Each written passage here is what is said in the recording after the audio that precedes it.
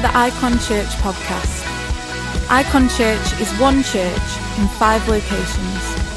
Our vision is human flourishing. We pray that this podcast helps you to flourish in life. For any more information about Icon Church, log on to our website at www.icon.church. We hope you enjoy this podcast. Come on, let's stand to our feet and make some noise for Nathan Blood as he comes and preaches.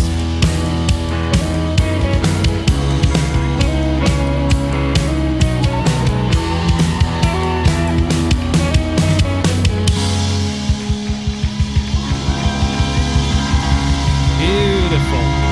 That's great.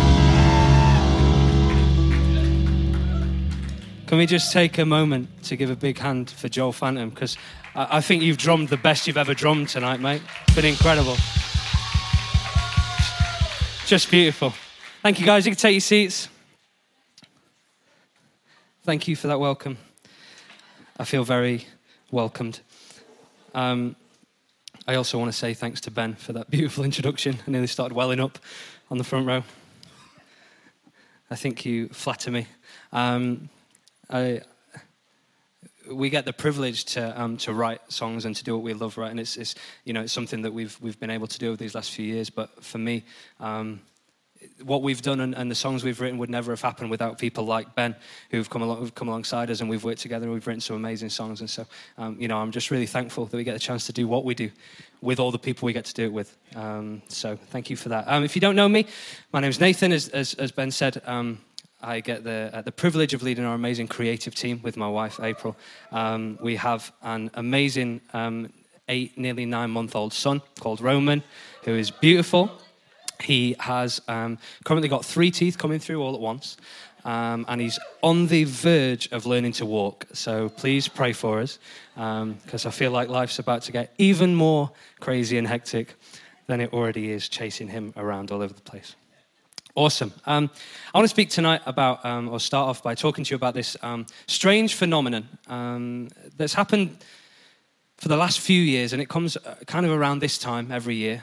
We've seen it for the last few years. We've actually just come out of this special time for us as a country.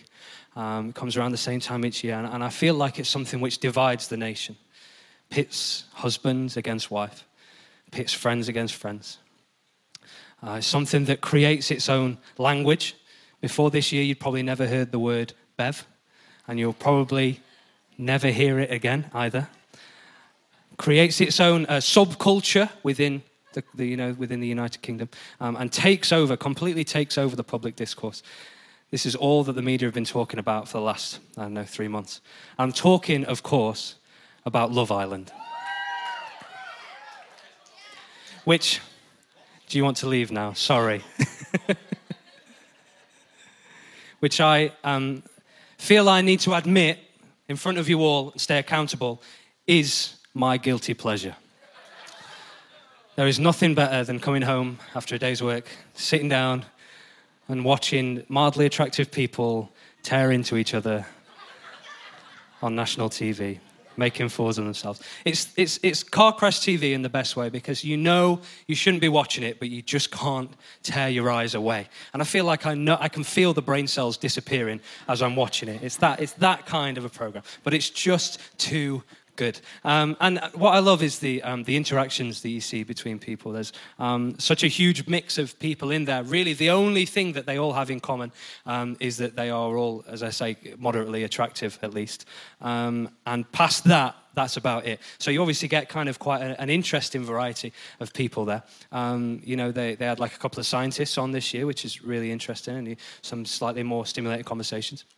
There's always at least a couple of people who are... for want of a better phrase, thick as a plank, in the most loving way. But the thing about that show, and what I noticed as we were watching it, is that the words that those people speak in that villa carry a huge weight. They don't really do much other than sit around talking and occasionally do some, stupid challenges or whatever. But they don't really do much past talking. And so their words are really important to each other, to their interactions with each other, and to the way that they're perceived by the public. Somehow, I find it interesting, there's this expectation that you couple up with a person, you've known them for 2 days, and you find yourself there saying, I'm all about you, I'll never look at anybody beside you, my head will never be turned, it is what it is, it's all about you. And then they're surprised when the next day somebody slightly more moderately attractive walks in and their head is suddenly turned. Because it's all about this 50k prize at the end, right? All they're trying to do is get to the final and win this money. Anything past that is a bonus, really. So I don't know why people still are surprised when their heads are turned. But there's this one phrase that you hear every so often through the show.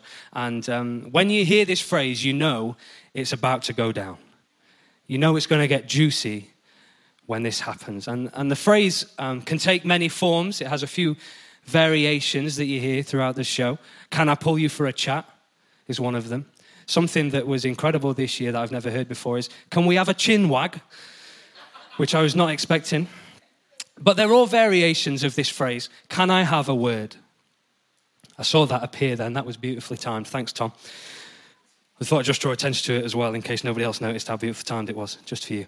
Can I have a word? And these 5 words really, I think, strike fear into people's hearts. There's something about those words in that order that can be truly terrifying. Imagine yourself back as a student and you've had an hour's lesson and you're just packed your bags up and you're getting ready to exit and a teacher pulls you to the side and says, can I have a word? The dread that fills your heart in that moment is second to none because you have no idea what's about to come, but it's probably not going to be good. Or as a loving husband, when we're sat together at home and she's being quite quiet and then out of nowhere she says, can we have a word? Obviously there's quite a big part of me that wants to run away. But again, there is that dread that fills your heart, frantically thinking, my brain going 100 miles an hour, what have I done? What is it? What should I have done that I didn't do? What is it that I'm about to get in trouble for? The worst for me at the minute is I'm currently a couple of years into doing a PhD at the University of Sheffield, and my supervisor will occasionally email and ask to meet. And there's something really great about being sat in your office and you get that little email notification pops up and you see in the address line it's from my supervisor. And you click open thinking, what's this? This is going to be interesting. And then it says, can we meet to discuss this? And instantly, I'm terrified. And it doesn't matter what it is that they want to meet about. It could be the most mundane thing. It could be that I know everything's gone right, but I'm always terrified because I just don't know what she's going to ask me. This can I have a word for me is slightly scary, shall we say. And I guess it might say more about my work ethic than anything else. But these few examples show us the power that words can have, right? I think the reason that that phrase can be so scary is because those words have a real power, a real influence over us. And words are not just a way that we communicate with the world around us, but they can shape the world around us, the world that we see. They're not just a way to get across a message to another person, but they shape the world around us. They can direct the future that we find ourselves in. So I want to read you some really, really encouraging verses from James 3. Are you ready to be encouraged tonight? Are you sure? Because these are probably the most encouraging verses I've ever read in the Bible. And as you can tell from my tone, I don't really mean that. When I read these, I just want you to sit back, let the Spirit of God wash over you, and feel uplifted in your spirit. Okay, James 3. I'm going to read it from here. It says, not many of you should presume to be teachers, my brothers, because you know that we who teach will be judged more strictly. That is a great start for someone who's standing up here trying to bring the word. We all stumble in many ways. If anyone is never at fault in what he says, he is a perfect man, able to keep his whole body in check. And I feel reading this that James is getting slightly sarcastic in tone. If anyone is never at fault, then he is a perfect man, able to keep his whole body in check. But when we put bits into the mouths of horses to make them obey us, we can turn the whole animal. Or take ships as an example. Although they are so large and driven by strong winds, they are steered by a very small rudder wherever the pilot wants to go. Likewise, the tongue is a small part of the body, but it makes great boasts. Consider what a great forest is set on fire by a small spark. The tongue is also a fire, a world of evil among the parts of the body. It corrupts the whole person, sets the whole course of his life on fire, and is itself set on fire by hell. Are you feeling encouraged? Because there's more to come. All kinds of animals, birds, reptiles, and creatures of the sea are being tamed and have been tamed by man, but no man can tame the tongue. It is a restless evil, full of deadly poison. With the tongue we praise our Lord and Father, and with it we curse men who have been made in God's likeness. Out of the same mouth come praise and cursing. My brothers, this should not be. Can both fresh water and salt water flow from the same spring? My brothers, can a fig tree bear olives or a grapevine bear figs? Neither can a salt spring produce fresh water. And there's some really good points, some really interesting points hidden within this very harsh passage. I feel reading this like I kind of want to give James a hug and ask him who hurt him, because this feels like it's coming from a very dark place. And to be honest, the first time that I read this, I did feel that it was overly harsh. But then, I don't know, you kind of, you look at our world, the world that we find ourselves in, and I don't know, there's this hateful rhetoric in the media. The way that people are spoken about is very down, trying to drag people down, pitting groups of people against each other, trying to create a reaction or provoke something. If you look at social media, often we can find negativity there.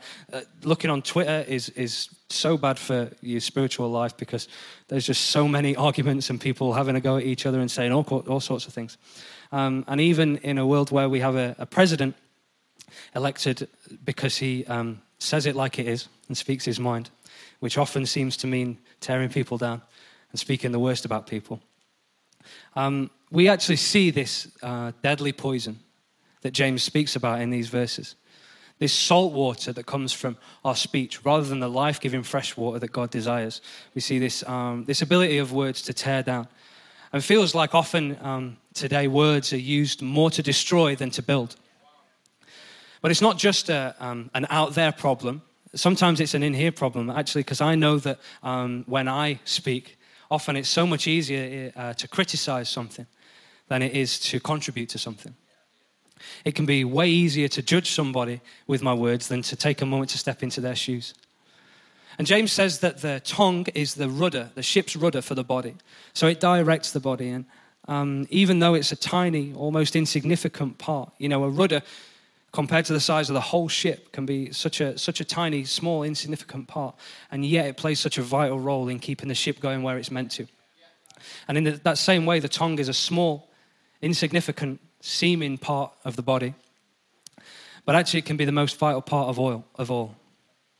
Because our tongue determines our lives through our interactions with each other. Our tongue determines the course of our lives as a rudder directs a ship. The words that we speak will direct the course of our lives. And in this, this internet age, often our words are not just limited to our tongue, but are what we type as well. But I think it still holds up in the same way that actually the way that we behave, the way that we act on the social media or whatever, has that same impact on our lives. The words that we speak through that medium have the same impact as the words that we speak to each other in real life. And if you ask me what is it that makes me me, what it is about me that that makes me the person I am, there's probably a few things that I would say, but I feel like my words would be very low down on the list. Probably wouldn't even think to mention them at all. But Jesus spoke very differently about our words and the way that they affect us. In Luke 6 and verse 45, it says that a good man brings good things out of the good stored up in his heart, and an evil man brings evil things out of the evil stored up in his heart. For the mouth speaks what the heart is full of. The mouth speaks what the heart is full of. So Jesus would say, what makes you you is what comes from your heart, and what comes from that is your words. So your words are a vital and integral part of the person that you are. Not just the interactions you have, but the very being that you are.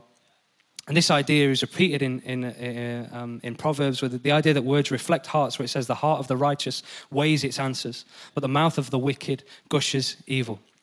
So our words are vitally important, crucial to the way that we live our lives, and the way that we use them will affect our whole lives. So I want to speak tonight about 3 key relationships that our words mediate. 3 key ways that our words affect our lives and the lives of people around us. So the first thing is this: can I have a word with you? The most obvious use of our words, I think, is our communication with other people, the way that we interact with the people around us.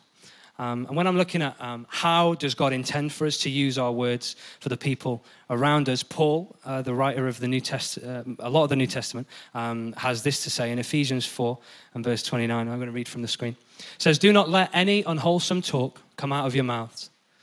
Do not let any unwholesome talk come out of your mouths, but only what is helpful for building others up according to their needs, so that it may benefit those who listen."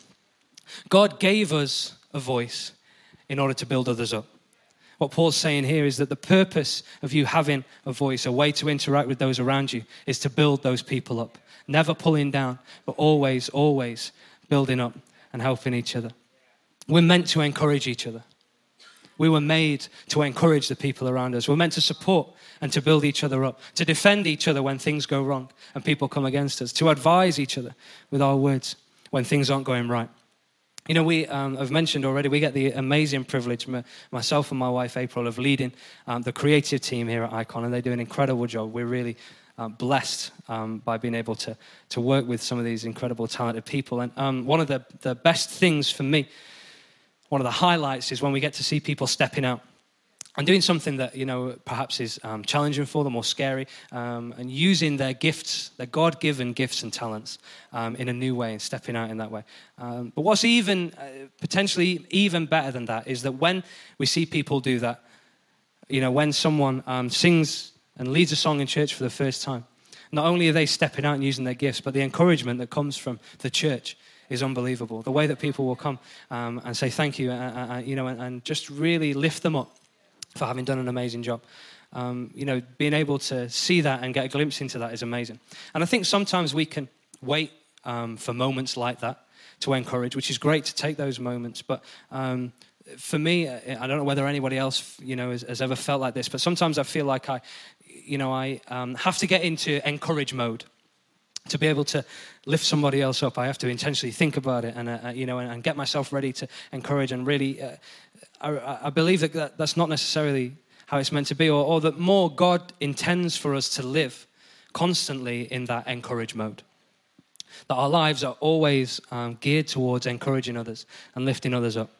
We have to live in this place of encouragement. Proverbs 11 says, "Your soul is nourished when you're kind." And there's this fulfillment for us even when we encourage others. Not only does it lift somebody else up, but it nourishes our soul, helps us to be lifted. Every one of us goes through tough times now and again, and we need those well-timed words to pick us up. There's the amount of times that somebody has encouraged me here in church, has said a few kind words about something that I'd done, and they didn't know that was exactly what I needed to hear in that moment. The amount of times that's happened is amazing, but it comes from us constantly living in that place of encouragement and support, building each other up. Words of support like that can help us to keep our eyes on the main thing, help us to focus on what's good and what's true in our lives. Because you can be surrounded, moments in your life, you can be surrounded by that, almost that fog of doubt that can cloud the way ahead. You know, you're trying to keep on this path and you're trying to move forward into whatever it is, but there's this fog around that clouds your view. Whether that's doubt or insecurity or whatever. Somebody coming in and speaking a word of support is like a signpost. Or it's like someone clearing that fog away and just saying, this is the way you're going. This is how you do it. Here's the support you need. Here's the way to go. Often things will come against the people that we love. And it's our job to step in with our words. When words of negativity come against people, our words are our weapon to combat that. To brush away the negativity, or to brush away what's holding people back and hurting people, and to lift them up with our words. We're called to speak the very best of people in all situations, at all times, always. And you know, sometimes community can mean helping people. It can mean taking a moment to say, I can see that you're in this situation and I know you want to get out of it, and maybe here's how. Proverbs 11 and verse 9 says this. With their mouths the godless destroy their neighbors, but through knowledge or discernment the righteous escape. Our words can help someone out of a situation. But it takes discernment, right? It's not about picking people apart and criticizing every little thing, but discerning how and when is the right time to speak to someone and to help lift them up and to help them see the right way to go to move forward. So our words to each other can have an incredibly radical impact on each other's lives, to encourage each other, to support each other, to defend and to advise. The second thing really is that our words to ourselves. Can I have a word with myself? Because not only do our words mediate the relationships we have with people around us, but they also mediate my relationship with myself, the way that I see myself. And Jesus spoke about this relationship with ourselves when he said, love your neighbors as you love yourself. So don't just love the people around you, but first of all, love yourselves. In order to speak well of and to speak well to other people, we have to first speak well of and to ourselves. Our interactions with other people come out of how we see ourselves, and so we need a healthy self-image in order to be able to build up the people around us. And the way that we do this is by speaking good to ourselves. Proverbs, another verse from Proverbs 18, verse 20 says, from the fruit of their mouth a person's stomach is filled. With the harvest of their lips they're satisfied. From the fruit of their mouth a person's stomach is filled. You know, often talking to yourself is seen as an odd sign. A sign that maybe something's not quite right or whatever. I talk to myself all the time, so take what you want from that.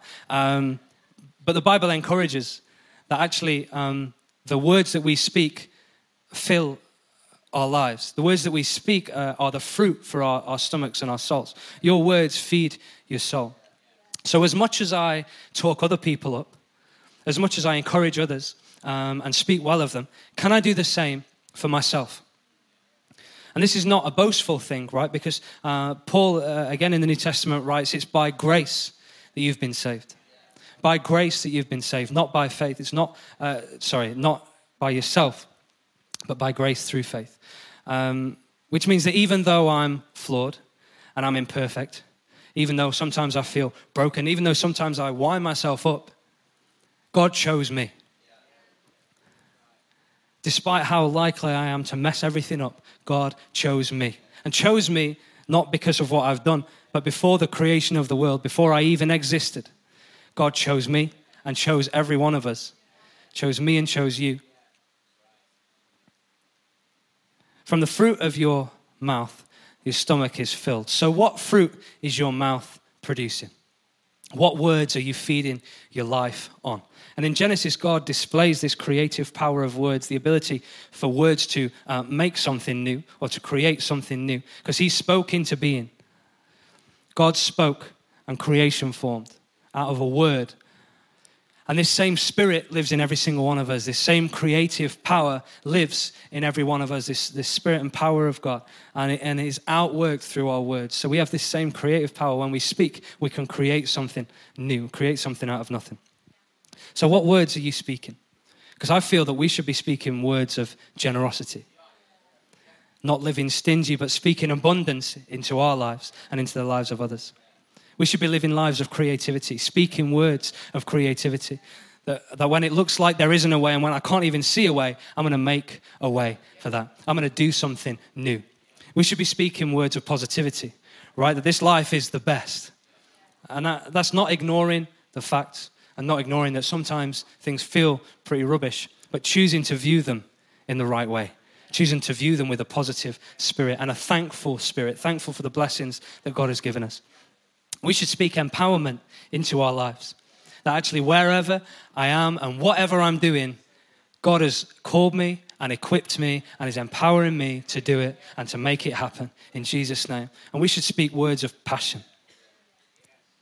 That actually this right here is what I'm living for. This is what I'm here to do. This is what God created me for and called me for. I think by speaking those words over our lives, we start to view every situation that we come into, every situation we come across, every person we meet. We start to view all that in a different way, a different filter, start to view it God's way and start to see ourselves the way that God sees us. Speak these things into your life. Let God work through your words to change you. And finally, as I kind of draw this to a close, what I think is the basis for everything that I've talked about, every word that I speak to another person, every word that I speak to myself, can I have a word with God? You know, you were created and designed for a personal relationship with God. And like our earthly relationships with each other, communication is key. That relationship is built on communication. You know, Jesus gives us a great example of this because there's multiple times throughout the gospel narrative that he goes and prays. Despite being God, he knew and understood the importance of going and taking time to speak with God and talk to the Father and build that relationship through words. And I believe that the way that we talk to God can have a huge impact on our lives.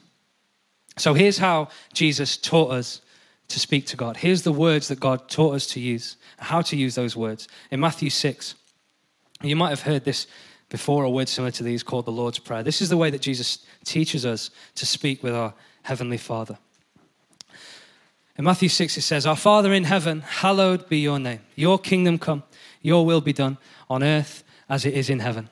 Give us today our daily bread and forgive us our debts as we also have forgiven our debtors. And lead us not into temptation, but deliver us from the evil one." These are the words that Jesus teaches us to use. And I think it's important to know that it's not always these exact words. He's not saying every time you pray, you've got to recite this. Not that there's anything wrong with doing that, and that could be a powerful thing, but actually it's a model for us to build our prayer life around, a model for us to build our interactions and our relationship with God around. Because when I look through this, I see kind of a flow almost of how our prayers and how our communication with God is supposed to look. And it starts in praise. Our Father in heaven, holy is your name. It starts with a thankful spirit, giving thanks to God. Giving thanks in all things, Paul writes. Because this leads to generosity. It leads to positivity. It leads to thinking well of ourselves and others. When I start with praise, before I think about anything else, I fix my eyes on God. Praise him for who he is and for what he's done. It means I come to God, and rather than bringing my burdens, bringing the rubbish of my life, I start with a positive outlook. Not starting from where I am, but starting from God's perspective over my life. Starting with praise. From praise, we go on to say, your will be done. God, your kingdom come and your will be done. That's us getting the right focus. Fixing our eyes on the right things. Prayer is not about getting what I want, but about my purpose and my calling as a child of God. About the things that God wants to outwork in and through my life. So when we pray, we come to God and we say, your will be done, God. Your will be outworked in my life. And then we bring our needs. Give us today our daily bread. Remember, God cares for you. Every single one of us. God cares for us and cares about the details of our lives. And then finally we say, lead us not into temptation. God, make me more like you. This is always what our relationship with God should be leading us towards, is becoming more like Jesus, becoming more like the person that he was, and reflecting God more and more in our lives, pursuing the Garden of Eden where man walked side by side with God with no separation. That's where we're coming to, a place of connection and relationship with God. And all this, Jesus teaches us, is based on our words. We speak to God, and you know that doesn't have to be out loud. God is not limited by the physical that we see. So we can pray in our minds, pray out loud, wherever. But there is that power in speaking out something over your life, in speaking out something over the situation you find yourself in. There's power in using our words because it stirs something up within us. Again, that creative power starts to take work as we speak those words out in prayer. And you know, the words that we speak to God should be the words that should be the foundation that builds every other relationship in our lives, builds every other interaction in our lives, the relationship we have with ourselves and with others. The words that we speak to God all come down, are the basis of all that. Everything comes down to those. But you know, ultimately, all of this that I've spoken about comes down not to what we say to God, but what God says to us. Or I guess more accurately, what we hear God saying. It all comes down to the words that we hear God say to us. And I think in order to understand and embrace these truths that he speaks, whether that's building each other up, whether that's encouraging ourselves, whether that's seeking God in prayer, we need to know the words that God has for us. And as we've stood here tonight, and we've praised and worshipped, as we've sung and we've spoken about this incredible God and his love for every one of us, do you know what God says about you? Do you know what God has to say about you? There's this beautiful picture in Luke 15, the story of a man who takes his father's inheritance and runs away with it and goes and wastes it all on this extravagant living and eventually ends up with the pigs, feeding the pigs in order to make a living. He's so hungry that he ends up eating what the pigs are eating. And eventually he thinks, I'm being stupid. I'm going to go back to my dad and I'm going to apologize for what I've done. Say, I'm so sorry. Please let me come back, even just as a servant in your house. I'll be treated better than I am here with the pigs. But as he comes back to his father, we see in Luke 15 and verses 20 through 24, this is how the father responds to his son coming back. He says he got up and went to his father. But while he was still a long way off, his father saw him and was filled with compassion for him. He ran to his son, threw his arms around him and kissed him. The son said to him, Father, I've sinned against heaven and against you. I'm no longer worthy to be called your son. The son recognizes in that moment that he's not anything. He's taken this inheritance, he's squandered it, he's sinned against his father. He's done all the things that he was brought up not to do. And yet here's his father's response. The father says, quick, bring the best robe and put it on him. Put a ring on his finger and sandals on his feet. Bring the fattened calf and let's have a barbecue and celebrate. For this son of mine was dead and is alive again. He was lost and he's found. And they began to celebrate. You know, the words that God speaks about you are that you were dead, but now you're alive. You might have been lost, but you can be found tonight. This is an incredible picture, the perfect picture of what God says to each and every one of us. Because we've been that child. We've gone and done whatever. But it doesn't matter who you are. It doesn't matter where you've come from. It doesn't even matter what you did yesterday or last week or 20 years ago.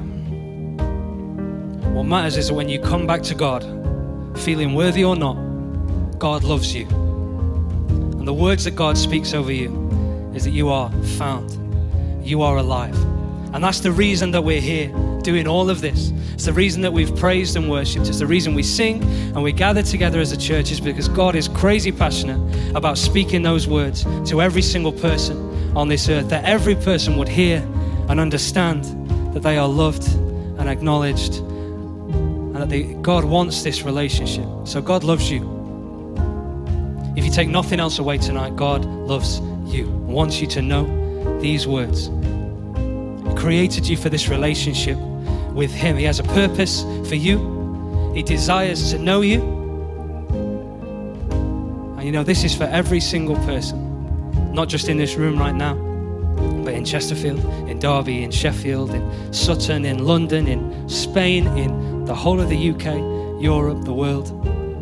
Every single person God loves with an unfathomable love. So we're going to pray a prayer tonight. And this is just a moment for us to start putting our words into action. Because this is a moment for us to speak to God as we've talked about. And to say in this moment, God, I need you. And I hear the words, God, that you say about me. I hear you saying that I'm loved. I hear you saying that I'm found. And I want to know that love and that freedom right here in this moment. So in a moment, I'm going to ask everybody to bow their heads and close their eyes. And what we're going to do is, I'm just going to ask you, if you feel tonight something stirring in your heart. Whether you've been to church 1,000 times or you've never been before, you might be here and you just feel something that somebody has said or something we've sung tonight has spoken to you. It's kind of echoed in your soul. We're going to take a moment, and with every head bowed and with every eye closed, I'm just going to ask you to raise your hand. The reason for doing that is that's a moment for you to make that response, to take an action that says, God, I want this. God, I want you, and I want this relationship, and I want to know whatever comes with it. I want to find out what it is. So if we could bow our heads, close our eyes. Like I say, if that's you, and you just feel tonight like you need to make this response, maybe there's something missing. Maybe you've felt a connection to something we've done tonight. Maybe you've made a decision before, but you just want to say, God, I've strayed. I've not been living this life that I know you want me to live. And after I count to 3, I want you to raise your hand just so that you can make that decision and we can pray together and we can believe for God to work in your life. So after 3, if that's you, raise your hand nice and high in the air. 1, 2, 3. Thank you, God. Thank you. Amazing. Come on, let's stand to our feet. We're going to pray this prayer on the screen together. This is your moment to renew and to redeclare, or to declare for the first time that Jesus, I want this life and I want everything you have for me. So let's say this together. 1, 2, 3. Dear Lord Jesus, I come to you today and confess that I need you. Please come into my life and forgive me of all my sins. Jesus, be my Lord and Savior. Thank you for giving me a brand new start. Today, I open my life to you. Amen. Church, let's use our words to build each other up. Let's speak life into our own lives. And let's speak to God. Give him thanks, give him praise. Bless his name. Thank him for all the incredible things he has for us. Amen. Amen. We hope you enjoyed this podcast from Icon Church. If you'd like any more information about Icon Church, log on to our website at www.icon.church. Have the best week.